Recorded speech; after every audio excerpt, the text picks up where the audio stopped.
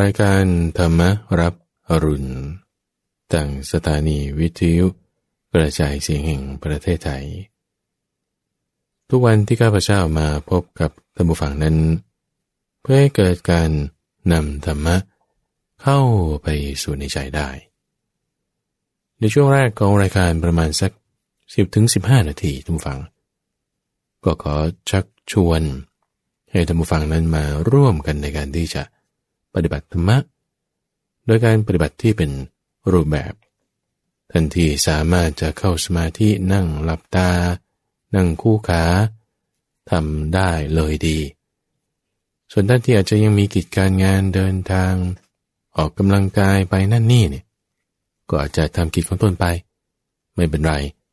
เพราะว่าการปฏิบัตินั้นมันเป็นเรื่องของในใจกายของเราอาจจะยังไม่วิเวกแต่ให้มีจิตใจที่วิเวกได้ด้วยการที่เราตั้งสติดำรงสติขึ้นไว้เฉพาะหน้าสติแปลว่าความระลึกได้ระลึกถึงสิ่งที่ทำจำคำที่พูดแล้วแม้นานได้ในที่นี้ให้เรามาระลึกนึกถึงแทนที่จะนึกถึงเรื่องคนนั้นคนนี้คนโน้นเรื่องที่ทำมาแล้วเรื่องที่ยังไม่ได้ไปทำหรือจะไปทำหรือเรื่องต่างๆนานานี้คราวนี้วันนี้ให้เรามาระลึกนึกถึงคุณของพระพุทธเจ้าพระพุทธเจ้าของเราทั้งฟังมีคุณหลายอย่างมากมายความที่ท่านเป็นพระอรหันต์ไกลจากกิเลสมีราคะโทสะโมหะที่จะไม่แพ้มันอีกมีความเป็นภควาจำแนกแจกธรรมเป็นครูผู้สอนของเทวดาและมนุษย์ทั้งหลายอย่างมากมายนี่คุณของท่านนี่เยอะแยะเรามาระลึกนึกถึงคุณของพระพุทธเจ้าในข้อที่ว่าเป็นผู้รู้เป็นผู้ตื่นเป็นผู้เบิกบานด้วยธรรมความเป็นผู้รู้ผู้ตื่นผู้เบิกบานด้วยธรรมนี้คือพุทโธเรามาเริ่มต้นระลึกนึกถึงคุณของพระพุทธเจ้าในข้อพุทโธด้วยการตั้งมานึกท่องคำว่าพุทโธพุทโธไว้ในใจของเราท่องเลยท่านฟังเหมือนท่องสูตรคูณเลยพุทโธพุทโธพุทโธท่องอยู่ในใจจะช้าจะเร็วไม่เป็นปัญหาไม่ต้องตามลมหรือไม่ต้องไปกับลมคือจะตามด้วยกันหรือไม่ตามไม่มีเป็นไรจะเอาไว้ที่ท้องที่อกหรือที่ปลายจมูกก็ได้แต่ให้มานึกถึงอยู่กับคำว่าพุทโธถ้ามีคำอื่นมันแทรกมาเช่นเดี๋ยวพุทโธพุทโธอยู่เนี่ยก็นี่จะไปกินอะไรดีนะจะมีกลิ่นนี้มาจากข้างบ้านไม่หอมหรือเหม็นอันนี้เราไม่เอาใจไปใส่รับรู้เฉยๆแต่ไม่ตรึกตามเสียงที่ได้ยินกลิ่นที่ได้ดมความคิดนึกเป็นธรรมารมณ์ผ่านมาไม่ตามไปทางนั้นแต่ให้มาตั้งอยู่กับคำว่าพุทโธคือไม่ใช่ว่าไปบังคับไปฝืนไปดึงจิตของเรามาคือถ้าเป็นอย่างเขาเล่นชักเขย่อกันอย่างเงี้ยนะฝั่งหนึ่งก็ดึงอีกฝั่งหนึ่งก็ดึงมันก็จะเหนื่อยกันทั้งคู่ในที่นี้เราให้ปล่อยเชือกไปเลยถ้าเราปล่อยเชือกไปเลยอีกฝั่งหนึ่งก็ล้มคว่ำไปเองเหมือนกันทุกฝั่งเราให้ปล่อยความคิดเนี่ยไปตามทางของมันความคิดนี้ไม่ใช่ตัวจิตนะความคิดมีมากกว่ามีมามันไปกับมันไปมันก็ลอยไปลอยมาเกิดขึ้นดับไปตามเหตุตามปัจจัยใช่ไหมแต่จิตของเราเนี่ยให้มารู้จดจ่อไว้นึกถึงท่องอยู่กับคำว่าพุทโธในที่นี้เราจะหมายเอาคุณในข้อพุทโธของพระพุทธเจ้าแต่ในการเริ่มต้นนี้ให้มาท่องอยู่กับคำว่าพุทโธไว้ก่อนเหมือนกับว่าคนก็จะไปตามหาหญิงสาวคนหนึ่งเนี่ยโอ้สวยงามมากจะไปขอมาแต่งงานคุณก็ต้องรู้ก่อนนะว่าเขาอยู่หมู่บ้านไหนใช่ไหมเป็นลูกของอยู่ในตระกูลของใครชื่อนามสกุลอะไรอยู่ในวรรณะไหนแล้วก็ไปติดต่อสู่ขอกันมาถ้ามาหาหญิงสาวที่จะไปเป็นภรรยาแล้วก็ยังไม่รู้ว่าหล่อนชื่ออะไรอยู่หมู่บ้านไหนมันหากันไม่เจอทุกฝั่ง หากันไม่เจออย่างน้อยต้องรู้จักชื่อเสียงเรียนนามก่อนอยู่ที่ไหนกันซะก่อนเช่นเดียวกันเราจะตั้งคุณในข้อพุทโธของพระพุทธเจ้าให้เกิดขึ้นไว้ในจิตใจของเราเนี่ยเราก็ยังไม่ตื่นเต็มที่แบบของท่านนะที่ว่าท่านเป็นพุทโธชนิดแบบโอ้โหไม่ใช่พุทโธธรรมดาแต่เป็นอรหันตสัมมาสัมพุทโธด้วยเนี่ยความตื่นขึ้นจากเรื่องร้ายรัดตื่นขึ้นจากภาษาไม่เกี่ยวข้องกันบางทีเราก็ยังทำไม่ได้ 100% เต็มที่แบบที่ท่านทำได้อย่างน้อยก็ยังต้องรู้จักคุณในข้อนี้บ้างอย่างน้อยชื่อของมันนะรู้ไหมพุทโธท่องไว้ในใจเริ่มต้นนั้นนี่เป็นการเริ่มต้นขึ้นที่ตรงนี้เรามาเริ่มต้นด้วยการนึกถึงคำว่าพุทโธพุทโธไปเงี้ยอยู่ในใจไปเนี่ย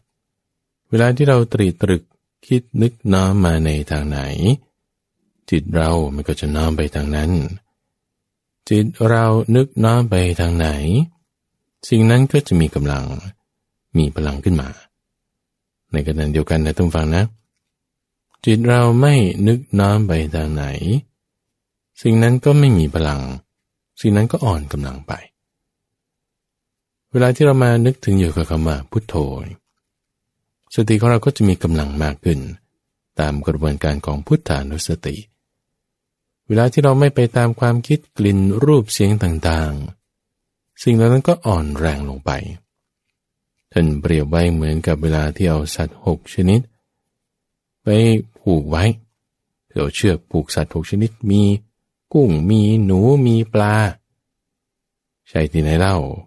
ตั้งสติไว้ให้ดีคุณจะไปผูกเชือกกับกุ้งกับปลามันได้ที่ไหนเอาเชือกผูกไว้กับลิงเอาเชือกผูกไว้กับงูสุนัขจิ้งจอกสุนัขบ้านแล้วก็นกด้วยเอาปลายเชือกอีกด้านหนึ่งมาผูกไว้กับเสาเขื่อนเสาหลักเสาที่มีความมั่นคงมันพยายามดึงอย่างไรก็ตามแน่นอนว่านกมันก็จะบินหนีลิงมันก็จะพยายามดึงกลับเข้าสู่ป่างูมันก็จะพยายามจะเลื้อยกลับเข้าไปในจอมปลวกของมันดึงไปแต่ถ้าบอกว่าเสานี่มั่นคงแข็งแรงไม่หวั่นไหวคลอนแคลนเชือกนี่ก็เหนียวไม่ขาดง่ายๆเนี่ยดึงไปเดี๋ยวมันอ่อนแรงไปเองเช่นเดียวกันเรามีเปิดตาไว้เปิดหูไว้เนี่ยใจมันช่องทางมันเปิดอยู่แล้วเนี่ย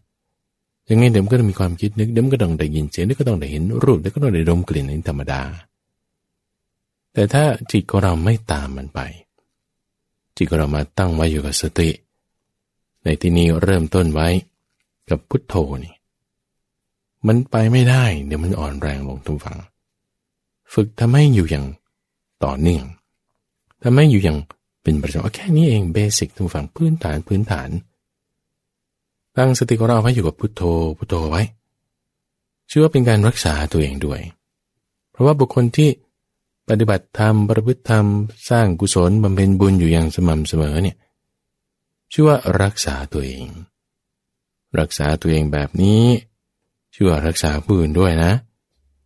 เพราะบางคนจะคิดว่าเอ้ยเนี่ยเห็นแก่ตัวแต่ไปปฏิบัติธรรมงานการอะไรไม่ทำเดี๋ยวมองดูให้ดีๆเพราะบุคคลที่ยังน้อยมาปฏิบัติธรรมเนี่ยเขาทำเพื่อตัวเองใช่ไหม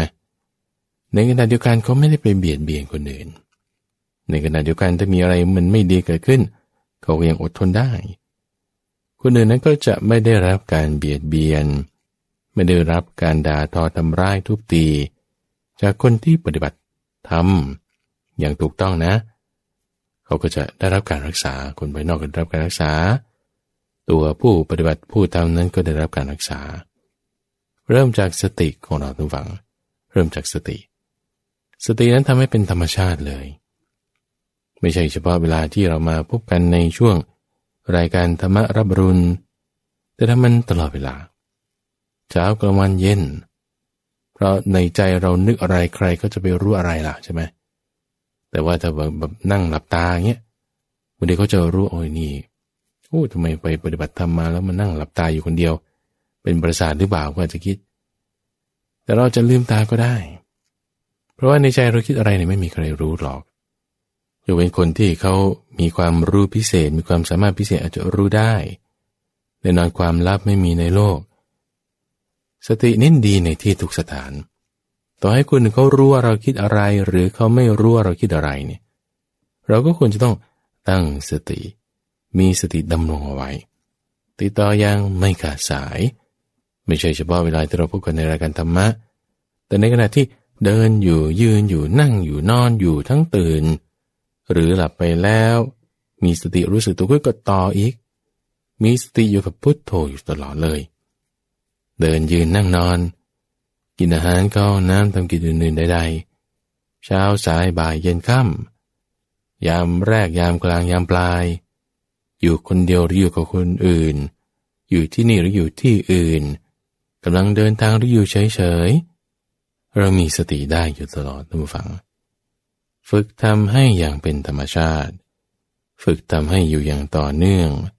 ฝึกทำให้อยู่อย่างติดต่อไม่ขาดสายสตินี้ดีในที่ทุกสถานเป็นหนึ่งในเหตุปัจจัยของความที่ให้ตรัสรู้ธรรมเป็นองค์ธรรมแห่งการตรัสรู้ธรรมอันหนึ่งที่เรียกว่าสติสัมโพชฌงค์เป็นองค์ประกอบหนึ่งที่เป็นใหญ่ในการที่จะให้ธรรมะต่างๆนี่มันรั่งปรูเติบโตแผ่ซ่านกิ่งใบออกมาในจิตใจของเราได้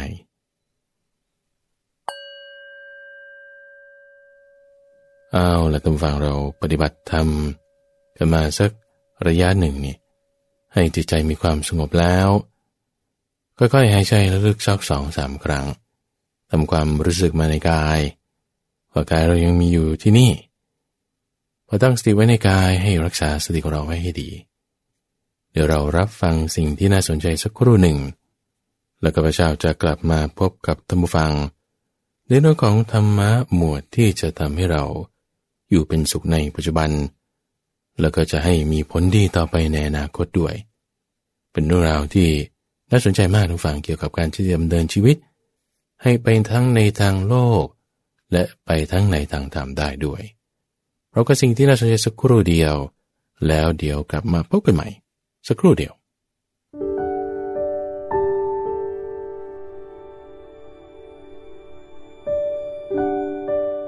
พุทธภาษิตเรื่องทรงเป็นเอกบุคคลคือบุคคลเอกเอกปุคคลสะภิกขเวปาตุภาโวทุลโภโลกัสมิงกะตัมมัสสะเอกปุสสลสะตถาคตัสสะอรหะโตสัมมาสัมพุทธัสสะภิกษุทั้งหลายความปรากฏแห่งบุคคลผู้เป็นเอกหาได้ยากในโลกบุคคลผู้เป็นเอกนั้นคือใครคือตถาคตผู้อรหันตสัมมาสัมพุทธเจ้าความเป็นมาแห่งพุทธภาษิตนี้พระพุทธเจ้าทรงแสดงแก่ภิกษุทั้งหลายที่เรียกบุคคลนี้ว่าเป็นเอกก็เพราะไม่มีผู้อื่นเสมอเหมือนไม่ว่าจะด้วยคุณวิเศษหรือระยะการบำเพ็ญบารมีทั้ง10ซึ่งพระพุทธเจ้าของพวกเราทรงบำเพ็ญบารมีอันแสนยากนาน4 อสงไขยแสนกับไม่มีใครเปรียบเสมอได้ทั้งรูปกายและนามกายจะมีแต่พระสัมมาสัมพุทธเจ้าด้วยกันเท่านั้น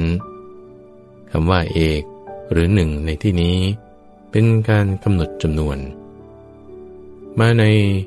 อังคุตตรนิกายเอกนิบาตข้อที่140และนี่คือรายการธรรมรับอรุณทางสถานีวิทยุกระจายเสียงแห่งประเทศไทยออกอากาศตั้งแต่เวลา 5:00 ถึง 6:00 น.โดยมีข้าพเจ้าพระมหาไพบูลย์อภิปุณโญจากวัดป่าดอนไฮโซเป็นผู้ดำเนินรายการในทุกวันพุธท่านฟังเราก็จะมีช่วงเวลาที่ให้ท่านฟังนั้นได้ฝึกการปฏิบัติการทำสมาธิที่เป็นรูปแบบจะประมาณ10 นาที 15 นาทีเพื่อให้จิตใจของเรานั้นเป็นสมาธิเพื่อให้จิตใจของเรานั้นสามารถที่จะมาทำความรู้ความเข้าใจในตัวแม่บทคำสอนท่านฟังคำสอนของพระพุทธเจ้านั้นมีมากมายหลายอย่างเยอะแยะมาก ท่านแบ่งหมวดหมู่จำแนกแจกแจงเป็นบุคคลที่เรียกว่าเป็นภักวาคือผู้จำแนกแจกธรรมในการจำแนกแจกธรรมะที่เป็นตัวบทมีหลายเรื่องหลายข้อเนี่ยก็มีความเชื่อมโยงกันของธรรมะบ้างมีความที่มันจะนำไปใช้งานแต่กระจายแพร่ขยายออกไปในเรื่องราวใดเรื่องราวหนึ่งตรงนี้แหละทุกฝั่งที่ข้าพเจ้าอยากจะใช้เวลาในทุกวันพุธแต่การที่จะมาอธิบายแม่บทเหล่านี้ให้เกิดความกว้างขวางไปเหมือนต้นไม้ที่แตกกิ่งก้านสาขาให้ร่มเงาได้ในช่วงวันพุธนี้จึงเป็นช่วงที่เรียกว่าใต้ร่มโพธิบทซึ่งจะเอาแม่บทคำสอนนี้มาอธิบายให้เกิดความเข้าใจขยายไปให้มีความร่มเย็นในชีวิตได้ร่มเงาของต้นไม้ก็เกิดจากรากมือฟังเราจะสามารถนำธรรมะไปใช้ในชีวิตประจำวันได้แม่บทรากคำสอนนี้จึงเป็นสิ่งที่มีความสำคัญเรื่องราวที่ข้าพเจ้าได้พูดไปในช่วงต้นสัปดาห์ที่ผ่านมาเกี่ยวกับเรื่องของการที่เราจะปรับสมการชีวิตบทธรรมะตรงนี้จึงต้องการจะนำมาขยายความเพิ่มเติมยกมาเป็นแม่บทในช่วงของวันพุธสัปดาห์นี้ในพระสูตรที่ชื่อว่าทีฆาชานุสูตรและปาตกัมมสูตรสองเรื่องราวนี้เป็นเรื่องที่ก็ไม่ยาวเท่าไหร่ท่านผู้ฟังจัดไว้ในหมวดที่เป็นอังคุตรนิกายคือเรื่องราวที่รวบรวมมาแล้วเป็นหัวข้อเป็นตัวบทว่าจำนวนกี่ข้อในหมวดที่มี8ข้อด้วยแล้วก็4ข้อบทธรรมะที่เราจะสามารถนำมาใช้ได้ทันทีเลยในชีวิตของเราในการดำเนินชีวิตให้อยู่ในแนวทางธรรมะได้สำหรับผู้ที่ยังยินดีด้วยกามใครก็ตามตรงฝั่งที่ยังยินดีอยู่ด้วยโภคทรัพย์มีเงินมีทองเนี่ยแม่ฉันก็ชอบใจมีเงินมีทองด้วยแล้วก็ยังมียศมีชื่อเสียงมีตำแหน่งไม่ใช่แค่กับตัวเองยังเพื่อนฝูงพวกพ้องญาติมิตรแล้วก็ไม่ใช่แค่มีโภคทรัพย์มียศมีเกียรติยังมีอายุยืนด้วยมีอายุยืนมีความสุขต่างๆนานาในความที่จะอยู่ครองเรือนเสพกามยินดีทองเงินแล้วก็นอกจากนี้ตายไปเนี่ยยังได้ไปสุคติโลกสวรรค์ด้วยก่อนตายก็มีความสุขไม่ได้กระวนกระวายดิ้นรนวุ่นวายไม่มีใครมาใส่ความหาเรื่องโอ้ชีวิตฉันมีความสุขขนาดนี้เลยนะนี่นะจะทำอย่างไรให้ชีวิตของเรามีความสุขขนาดนี้เรื่องราวนี้มาในอังคุตรนิกาย2พระสูตรที่ชื่อว่าทีฆาชานุและปัตตกัมมสูตรเราได้ไปทีละจุดทีละประเด็นดูฟังเพราะในรายการช่วงของวันพุธนี้ที่เป็นช่วงของใต้ร่มโพธิบทต้องการจะแตกไปทีละจุดทีละข้อเจาะลึกไปทีละประเด็นอันดับแรกดูฟังก็มีคฤหัสถ์ที่ชื่อว่าพยาคฆปัชชาเนี่ยเขาก็มาถามพระพุทธเจ้าถึงความที่อยู่ครองเรือนเป็นคฤหัสถ์เนี่ยก็ยังยินดีอยู่ด้วยกามนี่แหละจะทำยังไงให้สภาวะที่ยังยินดีอยู่ด้วยกามเนี่ยก็ไม่เกิดภัยอันตรายอยู่ได้อย่างดีเป็นผาสุกเมื่อหมดวาระของผู้ที่บริโภคกามเต็มที่แล้วเช่นแก่ตัวลงไปหรือว่าจะจากโลกนี้ไปเนี่ยก็ยังยินดีมีความผาสุกถามถึง2สถานภาพแบบนี้ที่กันในทีฆาชานุสูตรเริ่มต้นมาส่วนในปัตตกัมมสูตรเนี่ยเริ่มเรื่องด้วยท่านอนาถบิณฑิกเศรษฐีที่เป็นผู้สร้างวัดเชตวันเนี่ยแหละนะเวลาท่านเศรษฐีไปวัดบริจาคทานไปพบกราบไหว้พระพุทธเจ้าเนี่ยท่านไม่เคยถามคำถามพระพุทธเจ้าเลยเพราะว่ากลัวว่าพระพุทธเจ้าจะมาลำบากด้วยการที่จะตอบคำถามของตนก็จึงนั่งนิ่งอยู่เฉยๆพระพุทธเจ้าด้วยความกรุณาว่าแม่เศรษฐีมาวัดสร้างวัดอะไรต่างๆแล้วเอางั้นก็เลยเทศให้ฟังกันหนึ่งทุกวันเวลาที่ท่านมาวัดก็จะเทศให้ฟังกันหนึ่งไม่ว่าจะเรื่องนั้นเรื่องนี้เรื่องโน้นในวันนั้นเทศเรื่องที่สอดคล้องกันกับในทีฆาชานุ พูดถึงความที่ว่าในความเป็นฆราวาสผู้ครองเรือนเนี่ยแน่นอนแหละไม่ใช่แค่เฉพาะฆราวาสทุกคนเลย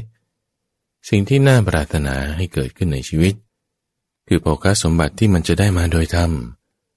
คือถ้าโภคสมบัติอะไรที่ได้มาไม่โดยธรรมเนี่ยเดี๋ยวมันจะมีปัญหาตามมาทีหลังได้ก็จึงต้องแบบเฉพาะเจาะจงลงไปว่า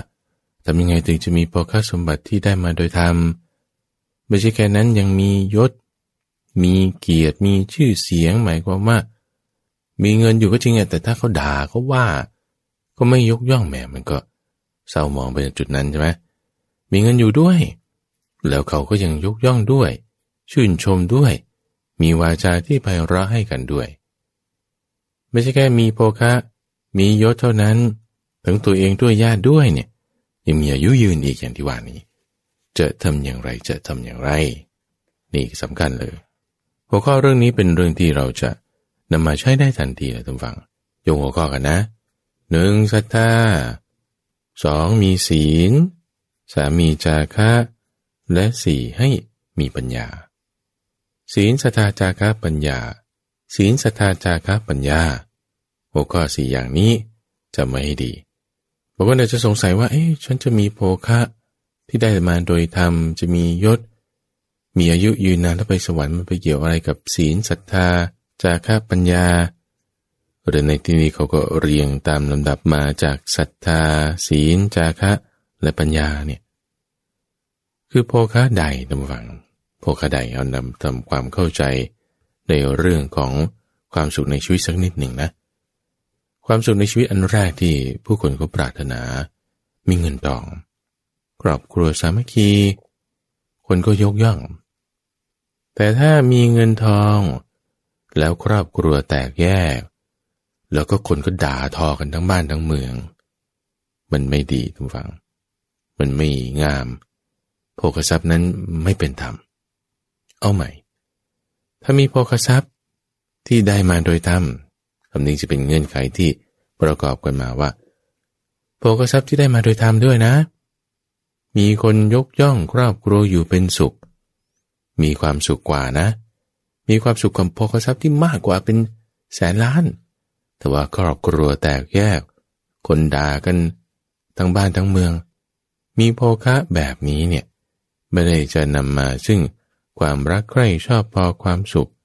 ไม่ได้เพราะนั้นโภคทรัพย์ที่ได้มาโดยธรรมเนี่ยแล้วให้เกิดความพอใจความสบายในชีวิตมันไม่ได้จะต้องเป็นตัวเลขที่มากหรือที่น้อยเข้าใจนะเพราะฉะนั้นไอ้ความที่ตัวเลขไม่ได้เกี่ยวข้องว่ามันมากหรือมันน้อยเพราะว่ามากแล้วถ้าไม่ได้มาโดยธรรมมีคนด่าว่ามีคนติเตียนเป็นโภคะที่มาจากการขโมยการลักการช่ออันนี้ก็ไม่ได้จะนำความสุขมาอย่างที่ว่ามีก็เหมือนไม่มีแล้วเป็นโทษเอาโทษมาทำไมแต่ถ้าสิ่งใดมีคุณเราเอามาสิสิ่งที่มีคุณเนี่ยทุกฝั่งน้อยนิดคุณมันก็มีมากคุณก็ยิ่งมีดีแต่น้อยไม่ใช่ว่าไม่เอาน้อยไม่ใช่ว่าไม่ดีสิ่งใดมีคุณน้อยๆของมันนั้นมันดีเราเอาตรงคุณนั้นมาใช้ในเรื่องของเงินทองถ้าถึง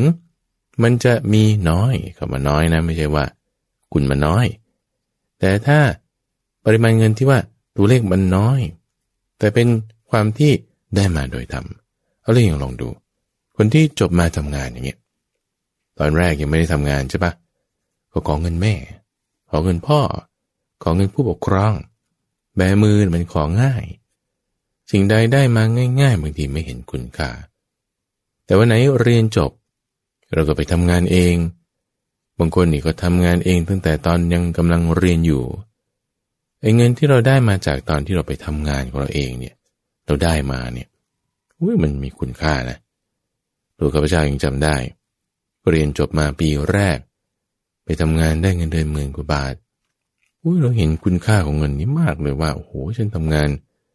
เดือนหนึ่งกว่าจะได้เงินนี้มาเนี่ยไม่เหมือนสมัยก่อนขอค่าเทอมจากแม่จากพ่อมันง่ายมันใช้จ่ายเนี่ย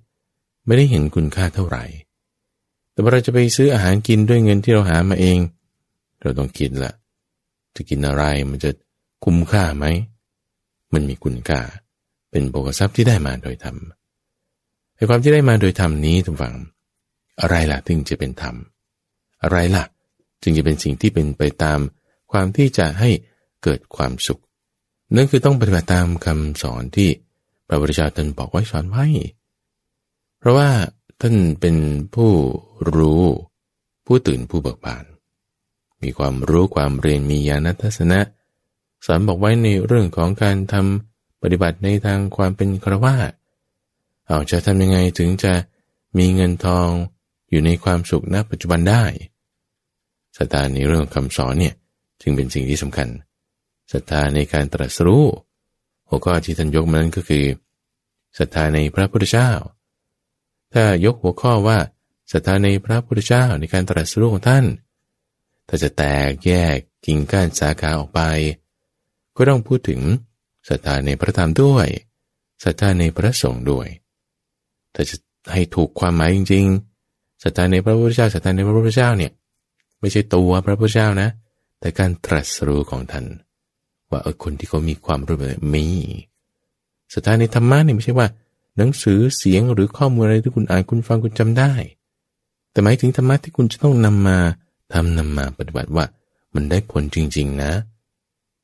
ศรัทธาในสังโฆไม่ใช่หมายถึงคนที่โกนผมห่มเหลืองไปบิณฑบาตหรือเทศน์สอนอยู่แต่หมายถึงการที่เราจะนำธรรมะมาปฏิบัติในตัวของเราได้นี่คือศรัทธาศัพท์ที่ท่านใช้ก็คือศรัทธาสัมปทาคือความถึงพร้อมด้วยศรัทธาแบบนี้ไล่ไปตั้งแต่พระพุทธพระธรรมและพระสงฆ์นี่คือในข้อที่หนึ่งในข้อที่สองคือเรื่องของศีลทุกฝั่งถ้าเราหวังว่าเราจะมีโภคทรัพย์ที่ได้มาโดยธรรม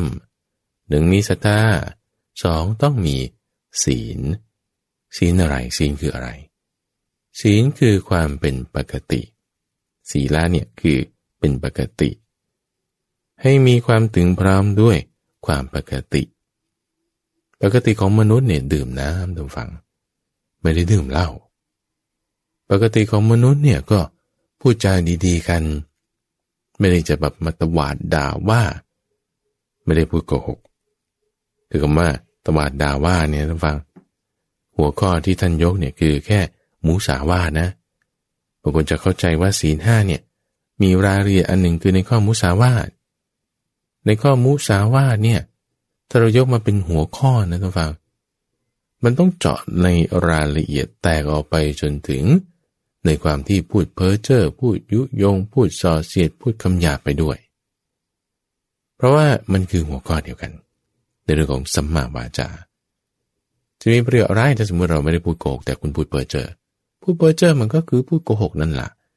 ไม่มีหลักฐานที่อ้างอิงสมมุติอย่างนั้นสมมุติอย่างนี้ให้เกิดความตลกโปกฮาเกิดความมัวเมา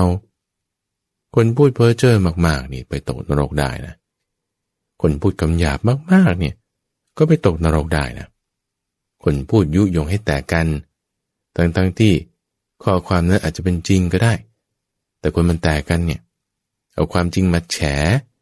แล้วก็แตกกันแฉอยู่บ่อยๆคิดว่าจะไปสวรรค์มันไม่ใช่ก็เป็นนรกเหมือนกันเพราะฉะนั้นในหัวข้อที่บอกว่าความเป็นปกติในการวาจาไม่ได้หมายเอาเฉพาะเรื่องของการพูดโกหกนะแต่หมายรวมถึงการพูดเพ้อเจ้อพูดส่อเสียดพูดคำหยาบพูดยุยงให้แตกกันรวมอยู่ตรงนี้หมดเนี่ยว่าเราต้องละเว้น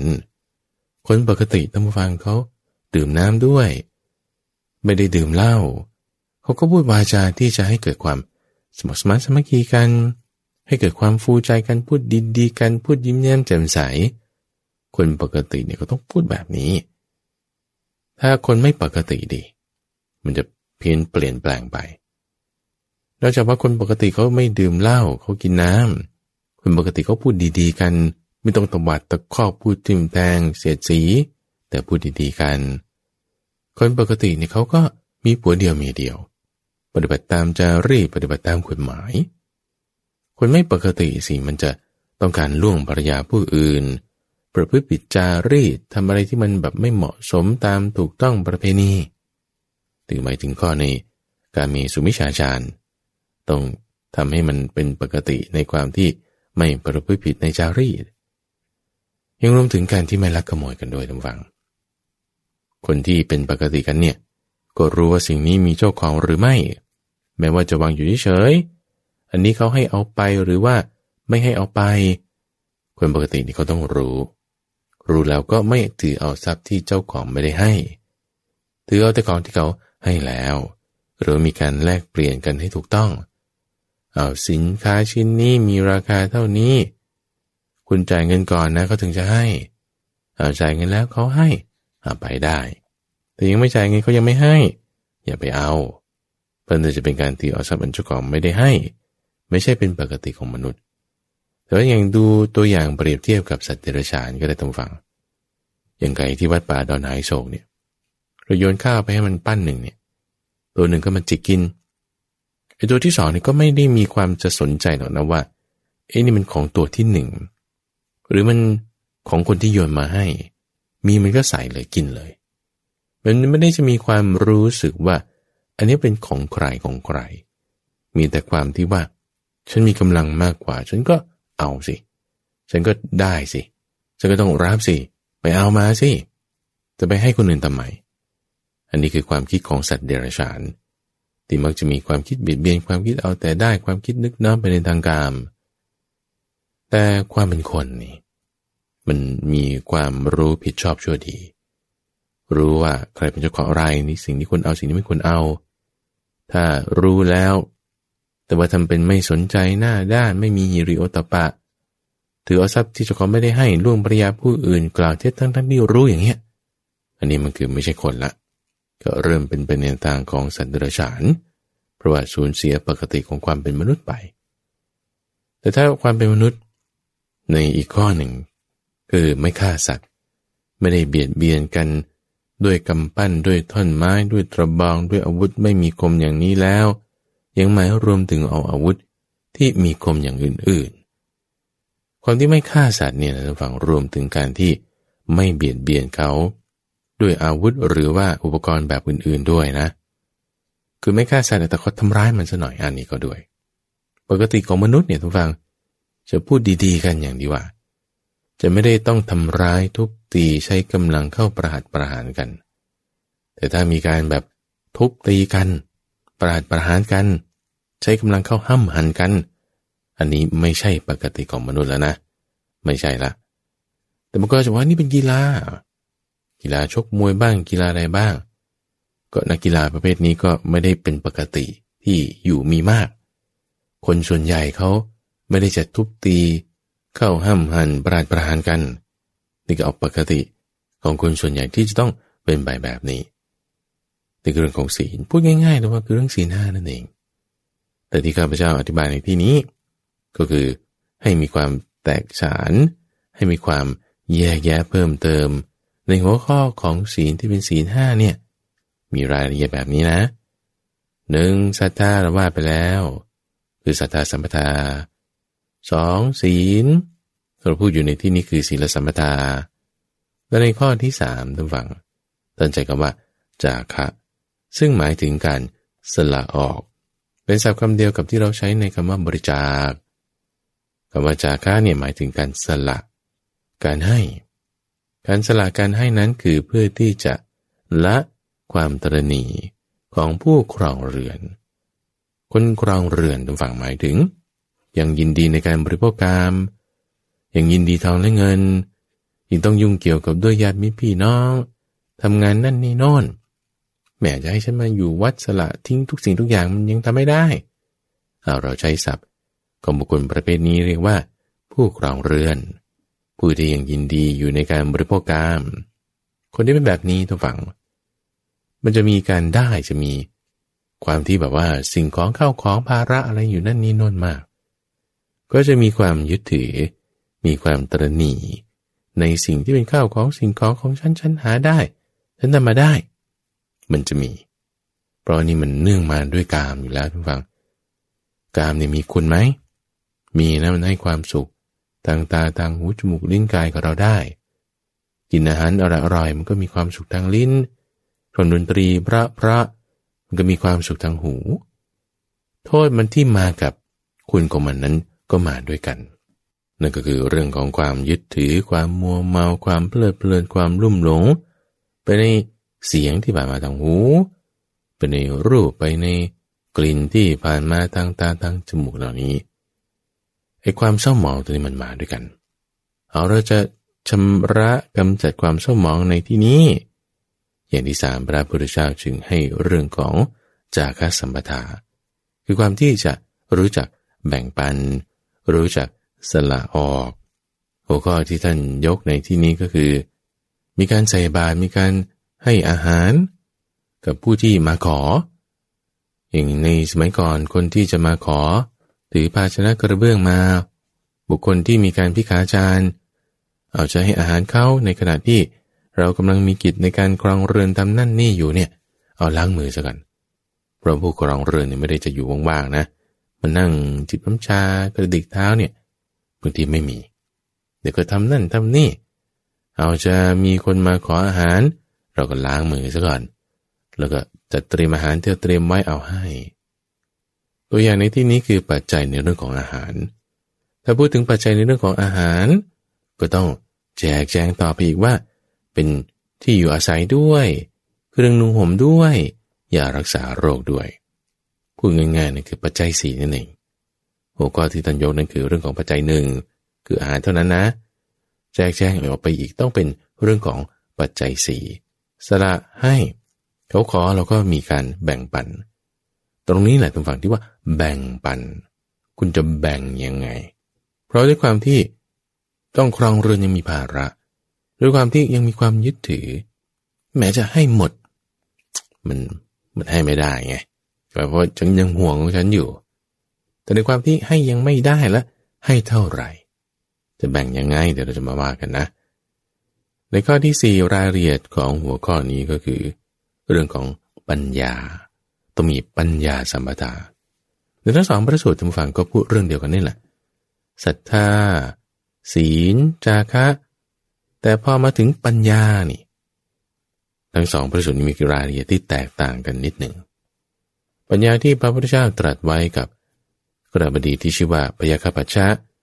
กับปัญญาที่พระพุทธเจ้าตรัสไว้กับกฤหบดีที่ชื่อว่าอนาถบิณฑิกะนี่ก็คือหัวข้อเดียวกันในเรื่องของปัญญาแต่มีรายละเอียดที่แตกต่างกัน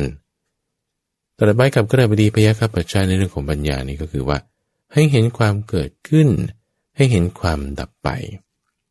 ในสัจจะข้อนี้คือความไม่เที่ยงให้เห็นความเกิดขึ้นเห็นความดับไปเห็นความไม่เที่ยงแล้วทำไมล่ะไอ้ความรู้ปัญญาตรงเนี้ยจะไม่เกิดการสละออกให้เกิดการคลายออกให้เกิดความสิ้นไปของตัณหาสิ้นไปของกิเลสได้ให้เห็นความไม่เที่ยงนั่นเองในขณะที่หัวข้อปัญญาที่ตรัสไว้กับอนาถบิณฑิกเศรษฐีพูดถึงความที่ให้มีจิตผ่องใสละสิ่งที่เป็นกิเลสเหมือนกันนะคุณจะละสิ่งใดสิ่งหนึ่งได้เนี่ยท่านฟังที่มันไม่ดีเนี่ยคุณต้องเห็นข้อไม่ดีของมันก่อนอย่างเช่นเราจะละกามได้กามนี่มันดีไหมดีสิแม้ให้เรามีความสุขอย่างนี้โอเคถ้าพูดว่าดีนะคุณไม่มีทางละได้แต่ถ้าเมื่อไหร่เห็นความจริงทุกด้านดีก็เห็นไม่ดีก็เห็นใครควรความดีไม่ดีมันไม่เที่ยงนี่ว่าที่เราไม่เอาหรอกนี่ปัญญาจะเกิดเราจะละสิ่งใดสิ่งหนึ่งแม้ที่มันจะเป็นโทษก็ต้องเห็นโทษไม่ใช่เห็นแต่คุณเห็นคุณด้วยเห็นโทษด้วยในหัวข้อเรื่องของปัญญาที่ตรัสไว้กับอนาถบิณฑิกเศรษฐีนั่นก็คือว่าละสิ่งที่เป็นอกุศลธรรมสิ่งที่เป็นอกุศลธรรมเนี่ยไม่ควรทำเนี่ยต้องละเสียจะละได้ต้องมีปัญญานะในสิ่งที่เป็นกุศลธรรมความดีความงามเนี่ยให้ทำเสียจะทำได้ก็ต้องมีปัญญานะคุณที่จะรู้ว่าอะไรมันไม่ดีแล้วไม่ทำอะไรมันดีแล้วทำความรู้ตรงนี้ที่คุณจะมีในสิ่งที่ไม่ดีหรือดีได้นั่นน่ะคือปัญญารายละเอียดมีความแตกต่างกันแต่ใช้หัวข้อเดียวกัน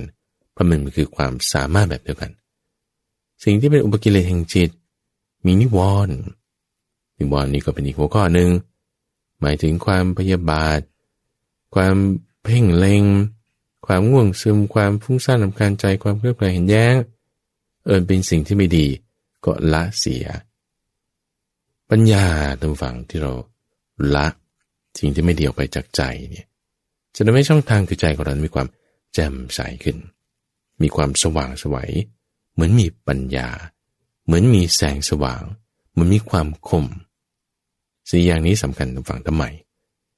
เพราะว่าถ้าเรื่องราวมีมาในชีวิตซึ่งรับรองให้ได้ว่ามันมีแน่นะคนอยู่ครองเรือนเนี่ยเดี๋ยวมันต้องมีเรื่องราวต่างๆนานาเอาไว้ต้องถึงอยู่ขนาดครองเรือนก็ได้ไม่เห็นแต่อยู่ในวัดเอาอยู่ในวัดเนี่ยก็ยังมีเรื่องราวเกิดขึ้นสถานการณ์เอาฝนตกกิ่งไม้หักทำยังไงสถานการณ์แบบนี้หรือว่าคนมาวัดเราจะจัดการยังไงพระป่วยจะเป็นยังไงมีอธิกรณ์เรื่องราวนี้อยู่เสมอล่ะขณะในวัดออกจากเรือนแล้วไม่ได้คิดว่าจะมีเรื่องราวมีอธิกรณ์อะไรกันมากก็ยังต้องมีนะโอ้ยแล้วมันยิ่งจะยุ่งมากเป็น10-20 เท่าถ้าอยู่ในการครองเรือนเพราะว่ามันมีเรื่องที่เกี่ยวกับกามญาติมิตรพี่น้องเพื่อนร่วมงานข้างบ้านจีบาถะถ้ามีเรื่องราวเกิดขึ้นอยู่อย่างต่างๆในที่นี้คือสถานการณ์เกิดขึ้นเนี่ยแล้วถ้าเราไม่มีศรัทธาไม่มีศีลไม่มีจาคะไม่มีปัญญาใช่ไหมถ้าคุณไม่มี4อย่างนี้มันจะเหลืออะไรมันก็จะมีความโกรธมีความเกลียดมีความไม่พอใจมีความขุ่นข้องมองมัวมีความเพ่งเล็งมีพวกนี้อยู่ในใจถูกป่ะพอมีพวกนี้อยู่ในใจแล้วเกิดสถานการณ์ขึ้นเนี่ยแล้วเราก็แก้ไขสถานการณ์ไปตามสิ่งที่เรามีแก้ด้วยความเกลียดแก้ด้วยความโกรธแก้ด้วยความห้ำหันกันแก้ด้วยวาจาทิ่มแทงพูดเหน็บแนมเขาพูดคำหยาบพูดเสียดสีลงไม้ลงมือตีด่าทอโกรธเก็บกดโอ้ยพูดต่อไปไม่ได้ทุกฝั่งมันหนักมันไปไม่ได้ชีวิตมันจะตันพอชีวิตตันแล้วเป็นยังไงก็ผูกไปทีละปมผูกไปทีละเงื่อนผูกไปทีละจุดหนักมากบางคนฆ่าตัวตายหนักมากเป็นทุกข์มากบางคนถึงกับเพี้ยนไปเป็นโรคซึมเศร้าหนักมากบางทีเป็นบ้าไปเลยเพราะว่าปัญหาชีวิตมีจริงเพราะฉะนั้นทำยังไงอย่างที่ว่านะศรัทธาศีลจาคะและปัญญา4อย่างนี้จะรักษาจิตใจของเราให้อยู่ในทำนองครองธรรมมีความโกรธน้อยมีความโลภน้อยมีความเกลียดน้อยมีความอิจฉาริษยาน้อยมากน้อยขนาดที่ว่าพอมีสถานการณ์อะไรเกิดขึ้นเนี่ยยังสามารถตอบสนองได้ด้วยปัญญาคือมันยังพอแก้ไขณจุดนั้นได้ทันทีไฟกองเล็กๆเนี่ยท่านฟังมันดับง่ายกว่าไฟที่มันลุกโหมบึ้มขึ้นนี่ไฟจากหัวไม่ขีดเราจุดแช่ออกมาเนี่ยน้ำลายเราถุยไปก็โทษมันยังดับได้หรือเราเปิดก๊อกน้ำออกมาแทนที่มันจะเป็นน้ำมันจะเป็นไฟเปิดออกมาจากก๊อกไฟปริมาณแค่1 ซิงค์อย่างเงี้ยเรายังดับด้วยน้ำสักถังหนึ่งได้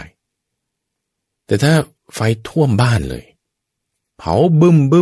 มอยู่นี่น้ำลายถุยไปมันไม่ดับตรงฝั่ง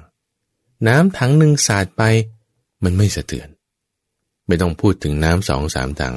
แค่เข้าไปใกล้เนี่ยก็ยากแล้วเพราะมันร้อนมันบึ้มอยู่บางทีไฟกองใหญ่มันดับยากแต่ไฟตอนกองเล็กๆนี่มันดับง่ายกว่าถ้าเราไม่ประมาทถ้าเรามีศรัทธาในคำสอนของพระพุทธเจ้าถ้าเรามีศีลถ้าเรามีจาคะเรามีปัญญานั่นคือผู้ที่ไม่ประมาทมีไฟกองเล็กๆเกิดขึ้นแน่นอนสถานการณ์มันมีทุกสิ่งทุกอย่างทุกที่ทุกแห่งที่ตาที่หูจมูกลิ้นกายถึงใจคนรอบข้างคู่ครองลูกญาติมิตรเพื่อนฝูงครูอาจารย์ในทิศทั้ง6ไฟมีตลอดไฟคือตาไฟคือหูไฟคือจมูกลิ้นกายใจนั่นคือไฟมีการกระทบมีผัสสะบุ้มแชะเกิดขึ้นอยู่ตลอดแชะตลอดเป็นเปลวไฟอยู่ตลอดมันจุดมาถ้าติดขึ้นที่ไฟคือราคะด้วยไฟคือโทสะด้วยไฟคือโมหะด้วยต่อมันแชะมาทางตาทางหูเสียดสีกันเป็นผัสสะจุดติดไหมบางทีจุดไม่ติดก็ดีรอดไปบางทีจุดติดเป็นไฟกองเล็กๆยังพอดับได้ทันจุดติดไฟกองเล็กไม่ยอมดับเพราะไม่มีศรัทธาศีลจาคะปัญญามันเริ่มกองใหญ่ขึ้น กองใหญ่ขึ้นมันจะเริ่มดับยากขึ้นเราต้องไม่ประมาทฟังเราต้องไม่ประมาทด้วยอะไรศรัทธาศีลจาคะปัญญาซ้ำอีกศรัทธาศีลจาคะปัญญาจะทำให้เรามีความไม่ประมาทอย่างน้อยเรื่องมีศรัทธาในทางคำสอนแรกๆอาจจะแบบว่าก็ไม่ค่อยรู้เรื่องอะไรใช่ไหมล่ะฉันศรัทธาแต่ฉันมีความมั่นใจในพระพุทธเจ้าในการตรัสรู้ของท่านไม่ต้องพูดถึงหน้าตาท่านเป็นยังไงแม้ข้างหลังก็ไม่เคยเห็นแต่มั่นใจนะว่าการตรัสรู้มีอยู่มั่นใจในคำสอนว่าแหมมันเป๊ะมันจริงมันเนียบใช้ได้จริงมั่นใจในการปฏิบัติด้วยไม่ใช่ว่าคนนั้นเท่านั้นทำได้คนนั้นก็ตัวนี้ทำได้ครอบครัวนั้นได้สิฉันมันไม่ได้หรือว่าฉันทำมันคงไม่ได้มันมากเกินไปแล้วไฟกองใหญ่เท่าไหร่ก็ตามท่านผู้ฟังก็ดับด้วยหลักการเดียวกันคือต้องน้ำต้องใช้ความเย็นไฟไม่เคยจะดับได้ด้วยไฟบางคนจะเถียงว่าเขาใช้ระเบิดดับกันนั่นคือคุณสร้างเหตุปัจจัยที่ถูกต้องในการที่จะไม่ให้มันมีการสันดาปไงเหตุปัจจัยเราต้องแก้ให้ถูกต้องเริ่มที่กุศลธรรมศรัทธาพุทโธธัมโมสังโฆศีลคือศีลห้าจาคะคือบริจาคการให้การสละออกปัญญาคือการทำจิตให้มีความผ่องใสละสิ่งที่เป็นกิเลสเครื่องเศร้าหมองต่างๆให้มันดีให้มันได้จิตใจมีคุณสมบัติที่ประกอบด้วยคุณธรรมเหล่านี้ทุกฝังปัญหาทุกอย่างแก้ได้จะไม่เกิดโภคทรัพย์ที่เป็นไปโดยธรรมด้วยยศหมายถึงการยกย่องการที่เขาพูดดีๆไม่ทิ่มแทงไม่ให้ร้ายกันเกิดในหมู่ญาติครอบครัวมิตรพี่น้องมีทรัพย์สินแล้วเพื่อนฝูงดีแล้วจิตใจมันสบายเนี่ยกายมันอยู่ได้นานก็มีอายุยืนนานตามแต่วงรอบของแต่ละคนละคนจนสุดวงรอบนั้นบางคนอาจจะ100บางคนอาจจะ90บางคนอาจจะ70แต่ก็เป็นไปตามอายุขัยเหตุปัจจัยที่ทำมาบุญที่มีไปตายแล้วก็ยังได้ไปสวรรค์ด้วยเพราะว่าเรื่องของกุศลธรรมที่มีอยู่ในใจหัวข้อตรงนี้ที่สำคัญอย่างหนึ่งที่ฝากเอาไว้เมื่อสักครู่หนึ่งก็คือว่าไอ้ตรงจาคะสัมปทาเนี่ยที่ว่ามีการสละออกพอใจในการแบ่งปันที่ว่าแบ่งปันตรงเนี้ยเราจะแบ่งอย่างไงแบ่งตามหน้าที่ท่านฟังแบ่งตามหน้าที่อยู่ด้วยกัน4อย่างคุณมีโภคทรัพย์ที่ได้มาโดยธรรมใช่ไหมคือมีความเพียรเป็นเครื่องลุกขึ้นรวบรวมมาด้วยกำลังแขนได้โภคทรัพย์มาแล้วที่ว่าจาคะสัมปทาแบ่งปันเนี่ยแบ่งใน4หน้าที่นี้คือในการที่เลี้ยงตนเองเลี้ยงครอบครัวเลี้ยงญาติมิตรพี่น้องเลี้ยงซัพพลายเออร์คู่ค้าของเราเพื่อนร่วมงานลูกน้องครอบครัวต่างๆใช้จ่ายบริหารตรงจุดเนี้ยให้ดีท่านใช้คำว่าบริหารให้อยู่เป็นสุขโดยถูกต้องคำว่าเลี้ยงในที่นี้ต้องฟังหมายถึงการที่เราบริหารจัดการใช้จ่ายให้มันถูกใช้จ่ายให้มันถูกเลี้ยงไม่ใช่ว่าแบบเอาเงินให้อย่างเดียวไม่ใช่แต่หมายถึงการจัดการบริหารอย่างเช่นลูกคุณจะจัดการเลี้ยงลูกให้มันถูกไม่ใช่เอาเงินให้ไม่ใช่เอาแท็บเล็ตให้ไม่ใช่เอาโทรศัพท์ให้เลี้ยงลูกให้มันถูกให้มันอยู่เป็นสุขเนี่ยก็ต้องห้ามเขาจากบาปให้เขาตั้งอยู่ในความดีให้ศึกษาศิลปวิทยาเอาบางทีไปเรียนหนังสือมีค่าใช้จ่ายจัดไปใช้โภคทรัพย์ส่วนนี้หรือบางทีจะห้ามเขาเสียจากบาปให้เขาตั้งอยู่ในความดีมันต้องมีการพูดต้องมีการใช้เวลาต้องมีการทำความเข้าใจคุณก็ต้องเลี้ยงด้วยเวลาเลี้ยงด้วยความเข้าใจคุณจะทำยังไงก็ในเมื่อถ้าบางทีไปทำงานไม่ได้มันเสียเงินก็เอาเงินตรงนี้มาใช้แทนในเวลาที่เราจะต้องมาเสียไปในการเลี้ยงลูกให้มันเหมาะสมแต่ในข้อที่1แบ่งจ่ายทรัพย์ในหน้าที่นี้ให้ถูกต้องที่ต้องอธิบายตรงนี้ต้องฟังเพราะว่าบางคนก็เข้าใจผิดคิดว่าทางนั้นจะต้องหาเงินมามากๆแล้วก็จ่ายไปให้แต่ตัวเงินให้เงินด้วยให้แท็บเล็ตด้วยให้โทรศัพท์มือถือด้วยเพื่อจะเลี้ยงลูกให้ในมันดีมันไม่ใช่นะให้บริหารอยู่เป็นสุขโดยถูกต้องคำนี้มีรายละเอียดที่ต้องมีความรัดกุมรอบคอบแยบคายหน้าที่ที่2ทุกฝั่งหน้าที่ที่2 คือใช้จ่ายในการปิดกั้นอันตรายทั้งหลายทำตนให้สวัสดีจากอันตรายที่จะเกิดขึ้นไฟบ้างน้ำบ้างจากรัฐบาลบ้างจากโจรหรือจากทายาทอันไม่เป็นที่รักใครใช้จ่ายยังไงอันนี้ถ้าจากรัฐบาลคุณต้องจ่ายภาษีสิถ้าคุณไม่จ่ายภาษีเดี๋ยวรัฐบาลนั้นจะเป็นภัยจะเป็นอันตรายได้อำนาจรัฐมีเราต้องใช้จ่ายในการที่จะทำตามกฎหมายนั่นเองภัยธรรมชาติทุกฟังภัยธรรมชาติมีบางทีเราก็ต้องมีประกันบางทีเราก็ต้องรู้จักทำหลังคาบางทีเราก็ต้องจ่ายค่ายามบางทีก็ต้องรู้จักออกแบบปิดกั้นทำจุดนั้นนี้ต้องมีการเผื่อทรัพย์เอาไว้ในการทำหน้าที่นี้เพราะเรื่องนี้มันเกิดขึ้นได้แน่นอนทุกฟังบางทีฝนตกฟ้าผ่าเหตุการณ์ที่ไม่น่าจะเกิดมันก็เกิดขึ้นได้บางทีเรื่องราวก็เคยมีอนาถาบิณฑิกาเศรษฐีทรัพย์ที่เก็บเอาไว้เนี่ยถูกน้ำพัดพาไปก็จนลงบางคนก็น่าเห็นใจแต่เหตุการณ์แบบนี้มันเกิดขึ้นได้บางทีฝนฟ้าไม่ดีเกิดภัยพิบัติแห้งแล้งคนที่ร่ำรวยอยู่ก็หมดทรัพย์ได้อาจจะเป็นเรื่องของกรรมอาจจะเป็นเหตุแห่งอุตุว่าดินฟ้าอากาศเป็นอย่างนี้ทุกคนก็โดนกันหมดก็เป็นไปได้เพราะฉะนั้นเพื่อที่จะรักษาจุดนี้ก็ต้องมีในข้อที่2นี้นอกจากนี้การจ่ายการแบ่งปันเนี่ยก็ต้องมีในหน้าที่ที่ทำการพลีกรรมเนี่ยหมายถึงการสละออกหมายถึงการที่เราจะทำการบูชาด้วยการสละออกให้เลยอ่ะการสละออกให้เนี่ยก็หมายถึงการบูชาแบบหนึ่งคำว่าพลีกรรมก็คือรูปแบบการบูชาแบบหนึ่งในการที่ให้ออกไปอย่างเราให้เงินญาติยืมเนี่ยทำไมคุณให้เขายืมอ่ะก็เป็นญาติกันนี่แหละความที่เป็นญาติกันเนี่ยมันจึงต้องแบบว่ามีการทำพลีกรรมกันเอาเป็นญาติกันก็ให้กันนะไม่เป็นไรตรงนี้เราจึงต้องมีการทำหน้าที่นี้ไงแต่ถ้าไม่ใช่เป็นญาติ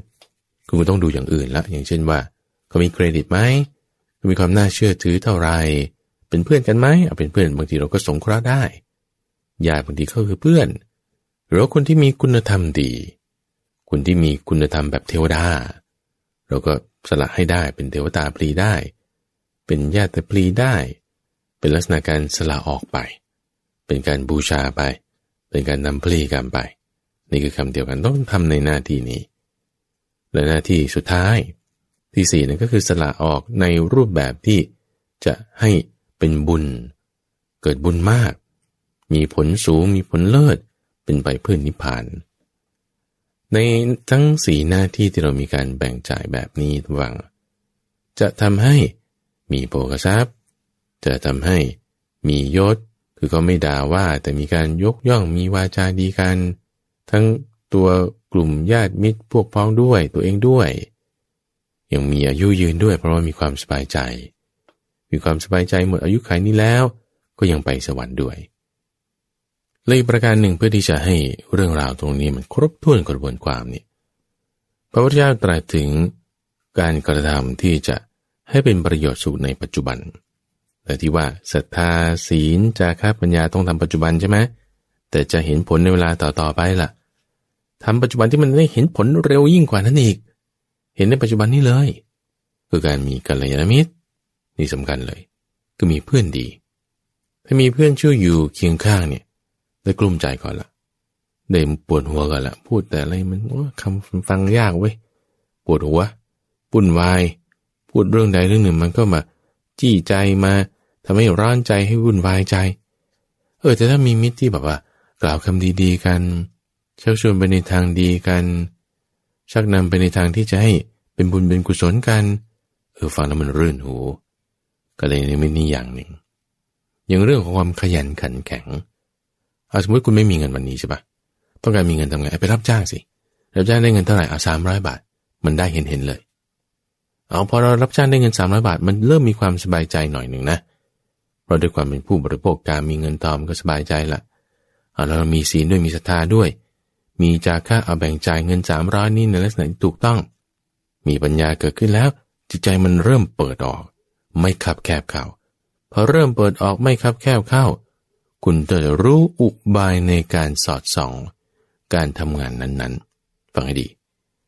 พอเราไม่เกียจคร้านทำตามศรัทธาศีลจาคะปัญญาแบ่งจ่ายทรัพย์อย่างถูกต้องแล้วคุณจะสามารถสอดส่องในอุบายการทำงานต่างๆอย่างนั้นจึงจะสามารถกระทำสามารถจัดให้กระทำการเปลี่ยนแปลงเศรษฐกิจมันเปลี่ยนแปลงอยู่ตลอดเวลาคุณจะสามารถสอดส่องอุบายนี้ได้ไหมสามารถทำได้ไหมเศรษฐกิจเปลี่ยนเราก็ต้องเปลี่ยนตามเขาไปซื้อของผ่านทาง Facebook ผ่านทางออนไลน์คุณจะมาตั้งแผงขายอยู่ข้างถนนมันต้องเปลี่ยนแปลงนะเราจะไม่สามารถสอดส่องเห็นอุบายต่างๆเหล่านี้ได้เลยถ้าเราจะวุ่นวายเรื่องกามวุ่นวายเรื่องพี่น้องญาติมิตรแบ่งจ่ายซะไม่ถูกต้องกังวลนั่นนี่มืดรัดเข้าบนเข้าผูกเข้าออกไม่ได้เอาใหม่ศรัทธาในคำสอนของพระพุทธเจ้าพุทโธธัมโมสังโฆรักษาศีลให้ดีแบ่งจ่ายซะไม่ถูกมีการทำงบประมาณเสร็จแล้วก็ให้กำจัดสิ่งที่มันไม่ดีออกไปจากใจทางมันจะเริ่มเปิดเราจะเริ่มเห็นช่องทางแก้ไขปรับปรุงธุรกิจของเราไม่ว่าคุณจะเป็นข้าราชการค้าขายอาชีพวิชาชีพอย่างใดอย่างหนึ่งมีช่องทั้งหมดท่านฟังชีวิตเนี่ยไม่มีทางตันหรอกถ้าคนมีปัญญาในการที่จะสอดส่องหาช่องทางปัญญามันไม่ได้หายไปหรอกท่านฟังมันอยู่เนี่ยแต่มันถูกปกปิดเอาไว้เราเปิดมันออกมาสิทำให้แจ่มแจ้งสิด้วยคุณธรรมคือศรัทธาศีลจาคะปัญญาที่ว่านะสอดส่องให้ดีขยันขันแข็งมีความเพียรไม่เกียจคร้านลุกขึ้นเลยคำนี้ตั้งใจคำว่าอุทธานะสัมปทาอย่างแรกคือกัลยาณมิตรใช่ไหมอย่างที่สองนี่คืออุทธานะสัมปทาการถึงพร้อมด้วยความขยันเนี่ยอุทธานะนี่แบบลุกขึ้นเลยเหมือนตัวสำรองเนี่ยแหมฉันเล่นฟุตบอลเล่นบาสเกตบอลเป็นตัวสำรองแม้แต่ว่าเขาเรียกลงไปสนามจริงๆมันเข้มแข็งเลยสู้เลยเต็มที่เลยไม่ย่อท้อเลยอุทธานะสัมปทาคือตรงนี้ความขยันหมั่นเพียรแล้วในข้อที่3ที่เราต้องรู้จักนั่นก็คือต้องรู้จักรายรับรายจ่ายให้มันเสมอกันถ้าเรามีรายได้น้อยก็ต้องจ่ายน้อยถ้ามีรายได้น้อยเราจะมาจ่ายมากมายเนี่ยมันไม่ถูกหลักมันต้องมีรั่วที่ไหนแน่นอนมันต้องมีหาที่มาอุดอะถ้าคุณมีรายได้วันละ300จะไปกินหูฉลามหม้อละ30,000มันไม่ได้นะก็ต้องกินข้าวแกงจานละ30 บาทอย่างนี้ได้อยู่อิ่มเหมือนกันไหมอิ่มเหมือนกันพอใจไหมได้ดีไม่มีปัญหาเรื่องของลิ้นเท่านั้นก็ธรรมดาคุณจะกินอาหารจานละ300,000ใส่มาในถาดทองคำมันก็อิ่มหนึ่งเท่ากันเหมือนกับต้มผัก30 บาทใส่ชามกระเบื้องมาก็อิ่มเดียวเท่ากันไม่มีปัญหาถ้ารายได้น้อยก็ต้องควบคุมรายจ่ายให้มันน้อยอย่าสุรุ่ยสุร่ายคำนี้เขาเปรียบเทียบไว้ให้ท่านฟังเหมือนต้นมะเดื่อเนี่ยลูกมันเยอะแยะมากมายเลยใช่ป่ะมีคนหนึ่งเขาต้องการกินผลมะเดื่อเขาทำไงเขาใช้วิธีนี้คือเขาก็ไปเขย่าต้นมะเดื่อทะสั่นเนี่ยให้ลูกมะเดื่อมันตกลงมาเพราะมันสุกแล้วใช่ไหมตกลงมามากมายเลยเพราะลูกมันเยอะมากต้นมะเดื่อนี่พอมันตกลงมาเสร็จแล้วก็หยิบกินสักแค่ 2-3 ลูกแต่อีกเป็นเกือบ100 ลูกที่มันตกลงมาเนี่ยก็ทิ้งไปนี่สุรุ่ยสุร่ายแต่ที่จะเด็ดมากินแค่ 2-3 ลูกหรือว่าเก็บไปทั้งหมดไปทำอย่างอื่นอะไรก็อย่าสุรุ่ยสุร่ายข้อนี้คือสำคัญอย่าขี่ช้างจับตะกแตนอันนี้มันพอเพียงก็โอเคแต่ถ้าบอกว่ามีรายได้มากแล้วแหมมาใช้ชีวิตอย่างแรงแค้นไปไหนก็เดินเอาขึ้นรถเมล์ก็ถ้าคุณมีรายได้มีรถมีอะไรก็ขับไปได้ก็สามารถพิจารณาได้นี่ก็ปรับเอาต้องรู้จักสัมมาชีวิตาตั้งใจคำนี้คือการรู้จักรายจ่ายรายรับให้มันสม่ำเสมอแล้วก็ต้องระวังเรื่องของอบายมุขท่านผู้ฟังอบายมุขนักเลงสุรานักเลงผู้หญิงนักเลงเจ้าชู้การพนันและการมีเพื่อนชั่วนี้ไม่ดีเลยต้องอุดต้องปิดกั้นให้หมดพวกนี้นี่คือหัวข้อท่านฟังในเรื่องของการที่เราจะดำเนินชีวิตอยู่ให้ยังมีความสุขให้ยังเป็นไปตามธรรมการครองเรือนนั้นบางทีมันก็มีเรื่องราวจะไม่ให้เรื่องราวสถานการณ์ต่างๆเหล่านั้นเติบโตไปไม่ดีเรารีบดับเสียด้วยธรรมะแม่บทที่ยกมาในวันนี้คือหัวข้อที่พระพุทธเจ้าบอกสอนไว้ กับพยาคับปัจฉกรบดีและอนาถบิณฑิกเศรษฐีให้ท่านฟังได้เข้าใจถึงความหมายในแง่มุมว่าแจกแจงออกแล้วจะไม่เกิดความร่มเย็นจะไม่ชีวิตของเรามีธรรมะได้อย่างไรในช่วงของใต้ร่มโพธิบทแต่นี่คือรายการธรรมรับอรุณออกอากาศทางสถานีวิทยุกระจายเสียงแห่งประเทศไทยโดยมีข้าพเจ้าพระมหาไพบูลย์อาภีปุณโญจากวัดป่าดอนไฮโศกเป็นผู้ดำเนินรายการพบกันใหม่ในวันพรุ่งนี้เจริญพร